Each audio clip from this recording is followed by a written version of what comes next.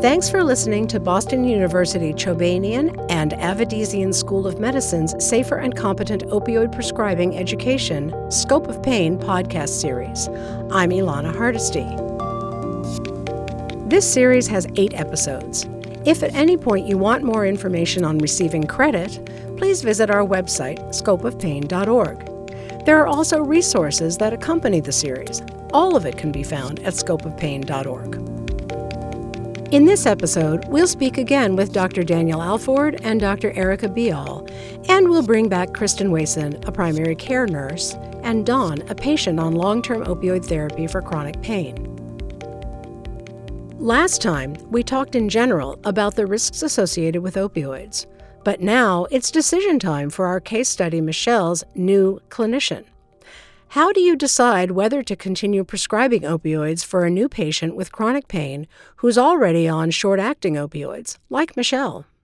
Great question. And I would say when pain is severe, when pain has a significant impact on function and quality of life, and also when the patient has a specific pain type that I think will likely respond to opioids, because we know that not all chronic pain is opioid responsive. For example, fibromyalgia and migraine headaches, not so much. They don't really respond to opioids very well. But certainly chronic pain related to musculoskeletal issues and neuropathic issues can be opioid responsive. And a patient like the one we presented, I'd like to know if they've been tried on non-opioid modalities and how did they work and were they ineffective? And finally, again, for a patient like the one we've described, is there any documented benefit on her current opioids? So let me just put opioids and chronic pain in perspective. And the first thing I just want to emphasize is that the efficacy of long-term opioid therapy for chronic pain has been inadequately studied. That's the bottom line.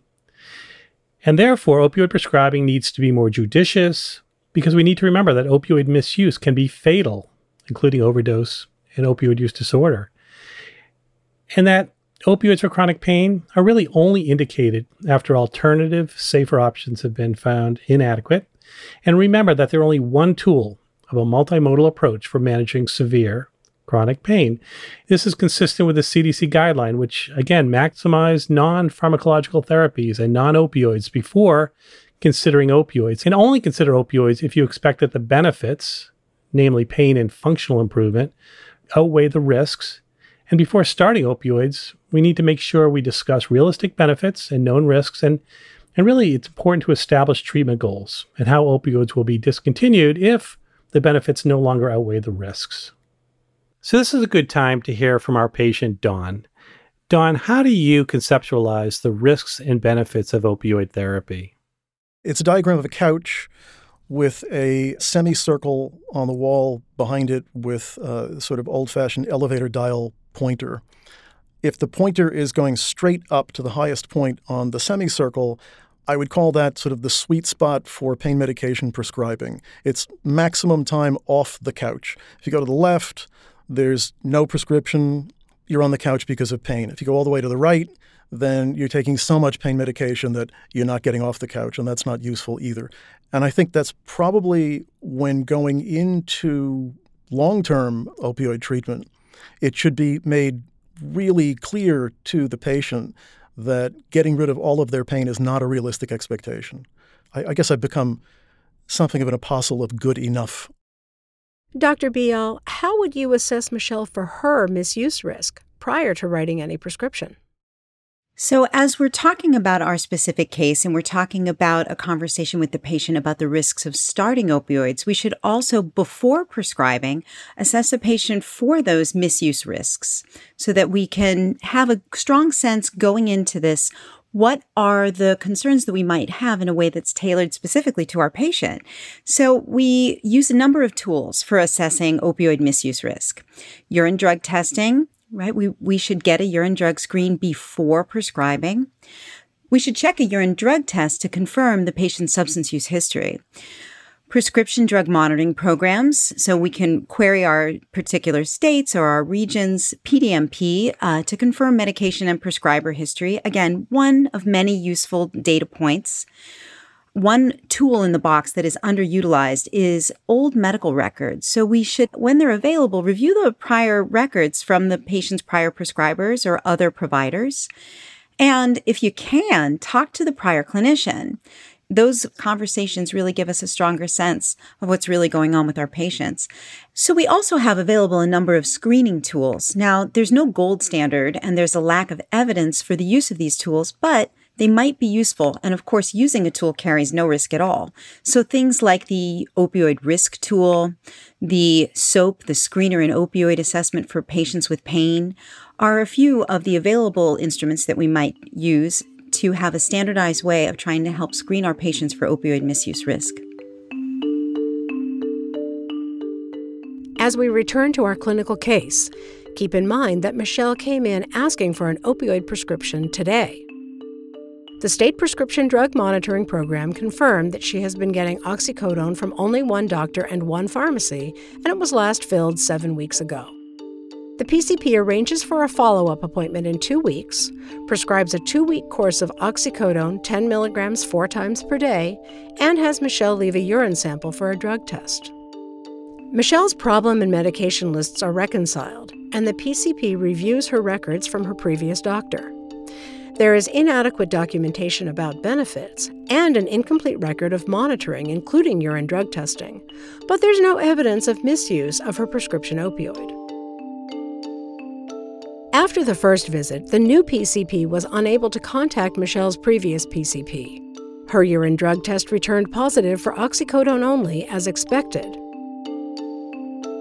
On her follow-up visit 2 weeks later, Michelle reports a 6 out of 10 on each of the 3 PEG scales, but notes that her pain is sometimes a 9 out of 10 immediately before her next oxycodone dose. She denies sedation, and she completed her 2-week oxycodone prescription on schedule. Based on this history, should the provider make any changes to Michelle's opioid prescription?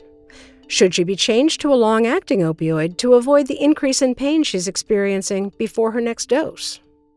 So it's important to think about our opioid choices in 2 buckets: the immediate-release short-acting opioids and the extended-release long-acting opioids. They're essentially the same molecules, it's just how they're formulated. We're talking about morphine, hydrocodone, hydromorphone, and in one formulation, they're immediate release, and another formulation, they're long-acting. So I think we need to decide whether the patient would benefit from short-acting or long-acting. So how do we make those choices? Well, I think about short-acting or immediate-release opioids in a patient who has no opioid tolerance, that is, they're opioid naive, and if their pain history tells me that their pain is intermittent or occasional, so they don't need around-the-clock scheduled pain relief. I would think about extended-release long-acting opioids in somebody who already has some opioid tolerance, they're no longer opioid naive, that their pain history is telling me that their pain is constant, severe, and around the clock, so they would benefit from scheduled dosing. Or if a patient has pain in a way that I want to try to stabilize it by preventing them from needing to use multiple doses of short-acting opioids during the day, similar to our patient that we're describing here.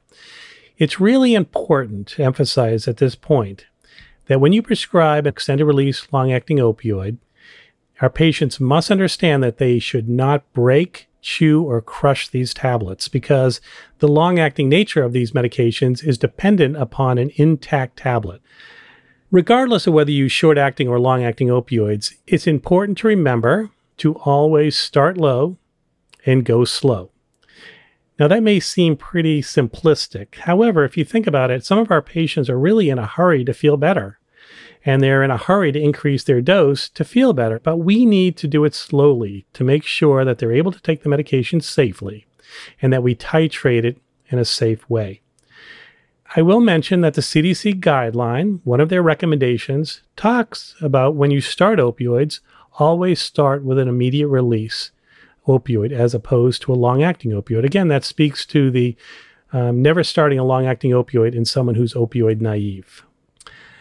I think now it's important to talk about what are the uncertainties about using short-acting versus long-acting. And first of all, there's insufficient evidence to determine whether long-acting opioids are more effective or safer than short-acting opioids. And there's even debate about whether the bolus dosing of short-acting opioids versus the continuous exposure of long-acting opioids is more likely to result in things like opioid analgesic tolerance or hyperalgesia, which we'll talk more about, which is kind of an increased pain sensitivity, or addiction.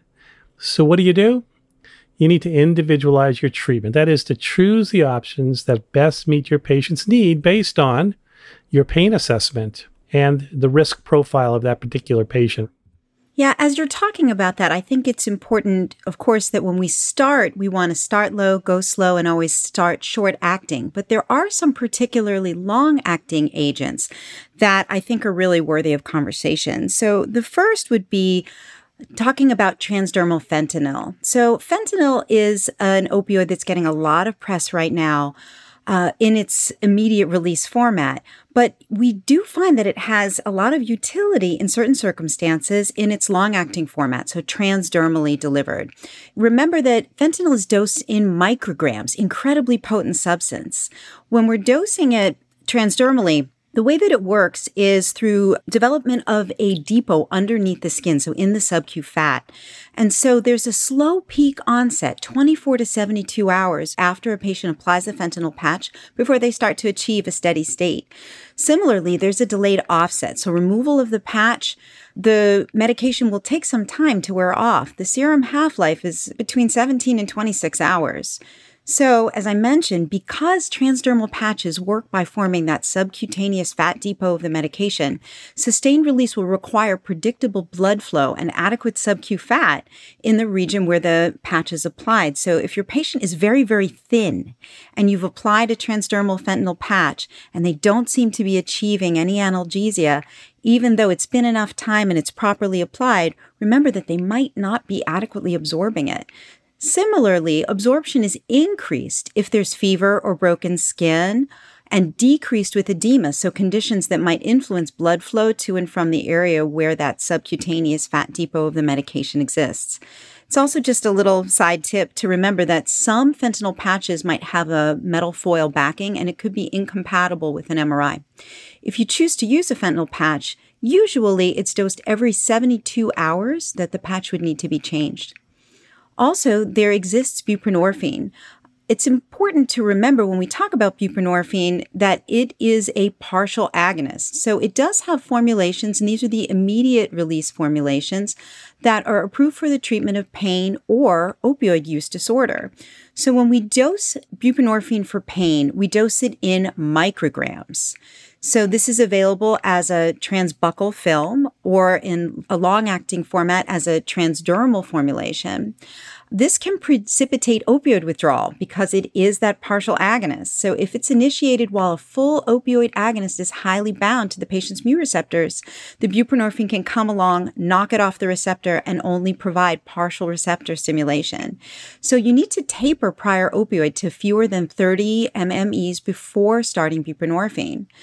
In the transdermal patch, there's a very, very broad dose range, which can be useful. It gives the clinician a lot of flexibility, but it can be irritating to the skin. So it's important, this is a 7-day patch usually, that we need to rotate sites and the patient will need to wait a minimum of 3 weeks before using the same site again to avoid those reactions.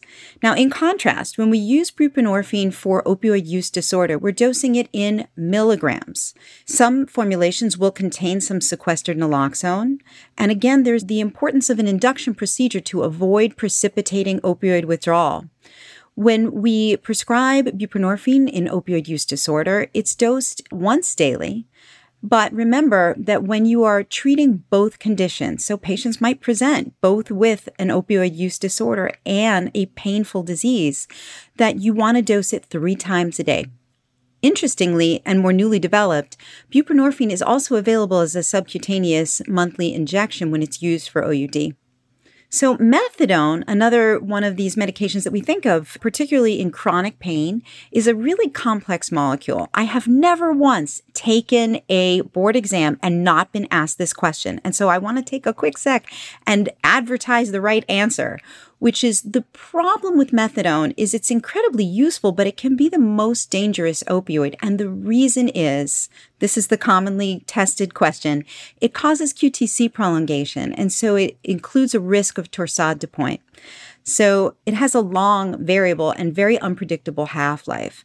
Similarly, the analgesia is actually kind of short. So usually when we're dosing methadone for chronic pain, this is a TID medication. Analgesic half-life of the medication is 6 to 8 hours, but the serum half-life is somewhere between 20 and 120 hours. So highly variable.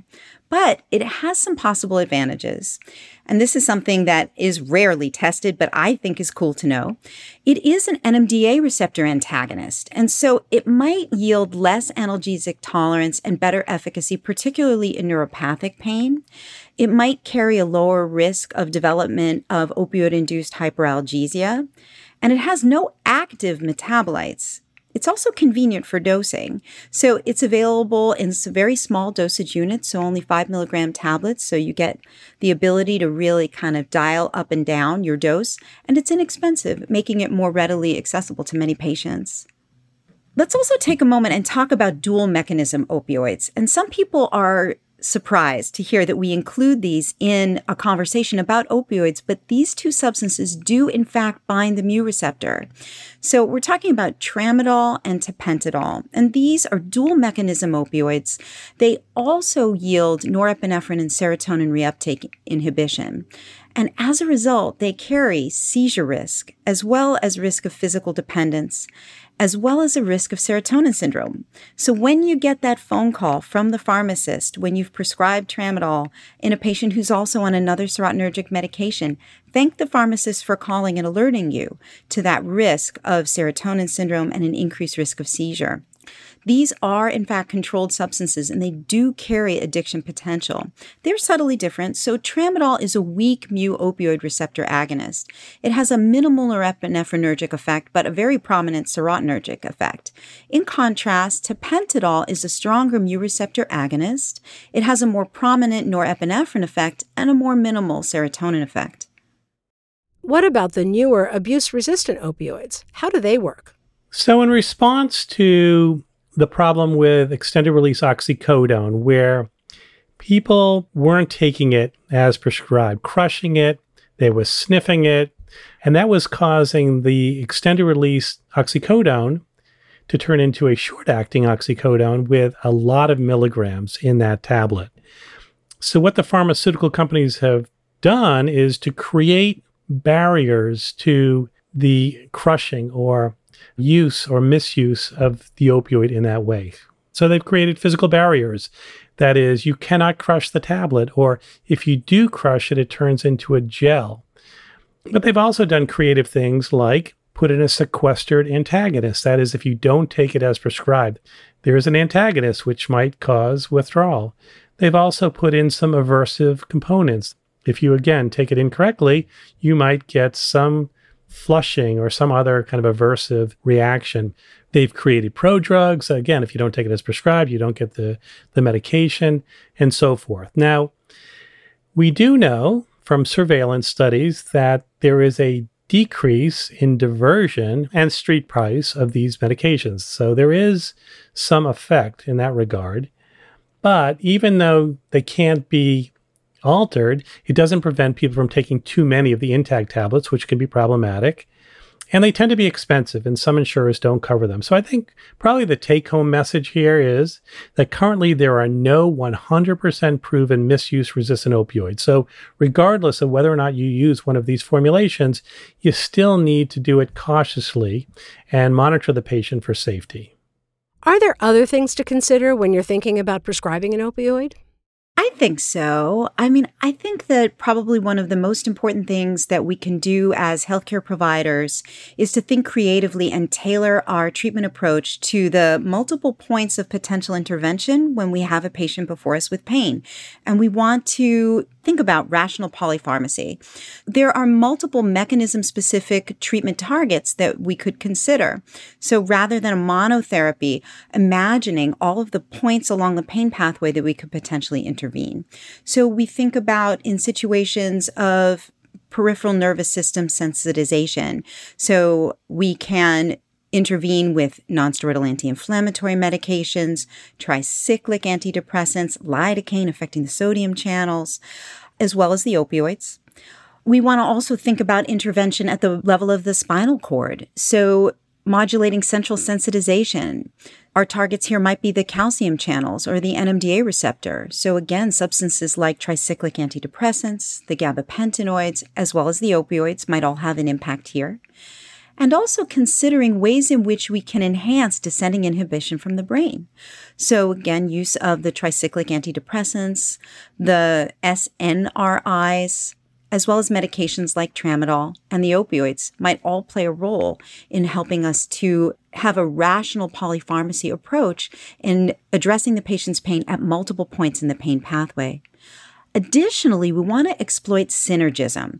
So a convenient example comes from the treatment of neuropathic pain. And we know, just like when we treat many other diseases, that if we use lower doses of multiple substances, addressing the symptom at multiple target points, we might achieve a greater outcome with fewer risks. So, for example, there was a study where they evaluated a patient's pain against baseline and against placebo with treatment with gabapentin alone, morphine alone, or with a lower dose combination of both medications. And they found that patients who were receiving combination therapy, even though the doses of the individual substances were lower, that they had greater impacts on scores of their pain intensity. So just a word of caution that co-prescribing gabapentinoids and opioids may be associated with a dose-dependent increased risk, however, for opioid-related death. So on the one hand, we want to respect the risk of using these multiple substances, but also be aware that we may be able to get an equal treatment benefit, but with lower doses of either medication. We've talked a lot about many different opioids in this episode. What's your takeaway? Some of the things we talked about is to consider the duration and onset of action based on the patient's pain history or the pattern of their pain. Is their pain intermittent? And I might think about a short-acting opioid. Or is it constant around the clock? And I might consider a long-acting opioid if they're no longer opioid naive. I'm also going to consider the patient's prior experience. Remember, we talked about all of the mu-opioid receptor polymorphisms and the differences in how our patients metabolize opioids. So I really want to know, what have they experienced in the past? Have they been on an opioid and how did it work, both in terms of benefits as well as side effects? Again, I want to think about the patient's level of opioid tolerance. I'm always going to assess that before considering a long-acting opioid formulation. And I also want to consider other medications they're taking, their age, and other disease comorbidities. Consider the route of administration. Maybe a patient would benefit from the transdermal formulation as opposed to taking a pill. And then finally, really importantly, is the cost and insurance issues. So is this medication going to be covered by this patient's insurance, or am I going to need to do a prior authorization? So those are some of the things to consider. Thank you, Dr. Alford, Dr. Bial, and Dawn, our patient.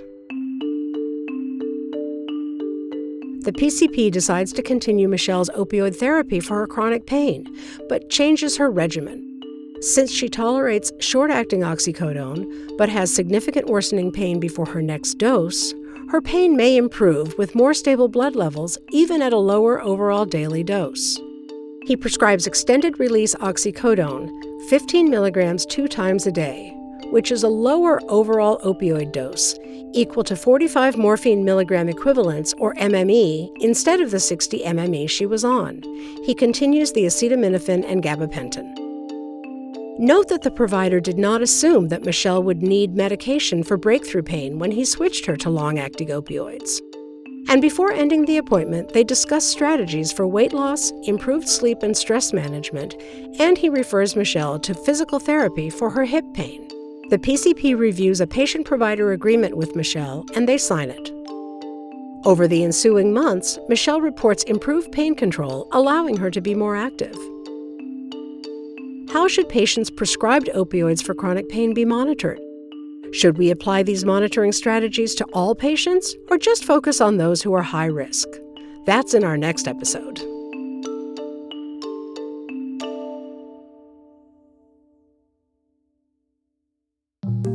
Scope of Pain was developed in collaboration with the Federation of State Medical Boards and is supported by an independent educational grant from the Opioid Analgesic Risk Evaluation and Mitigation Strategy, or REMS, program companies.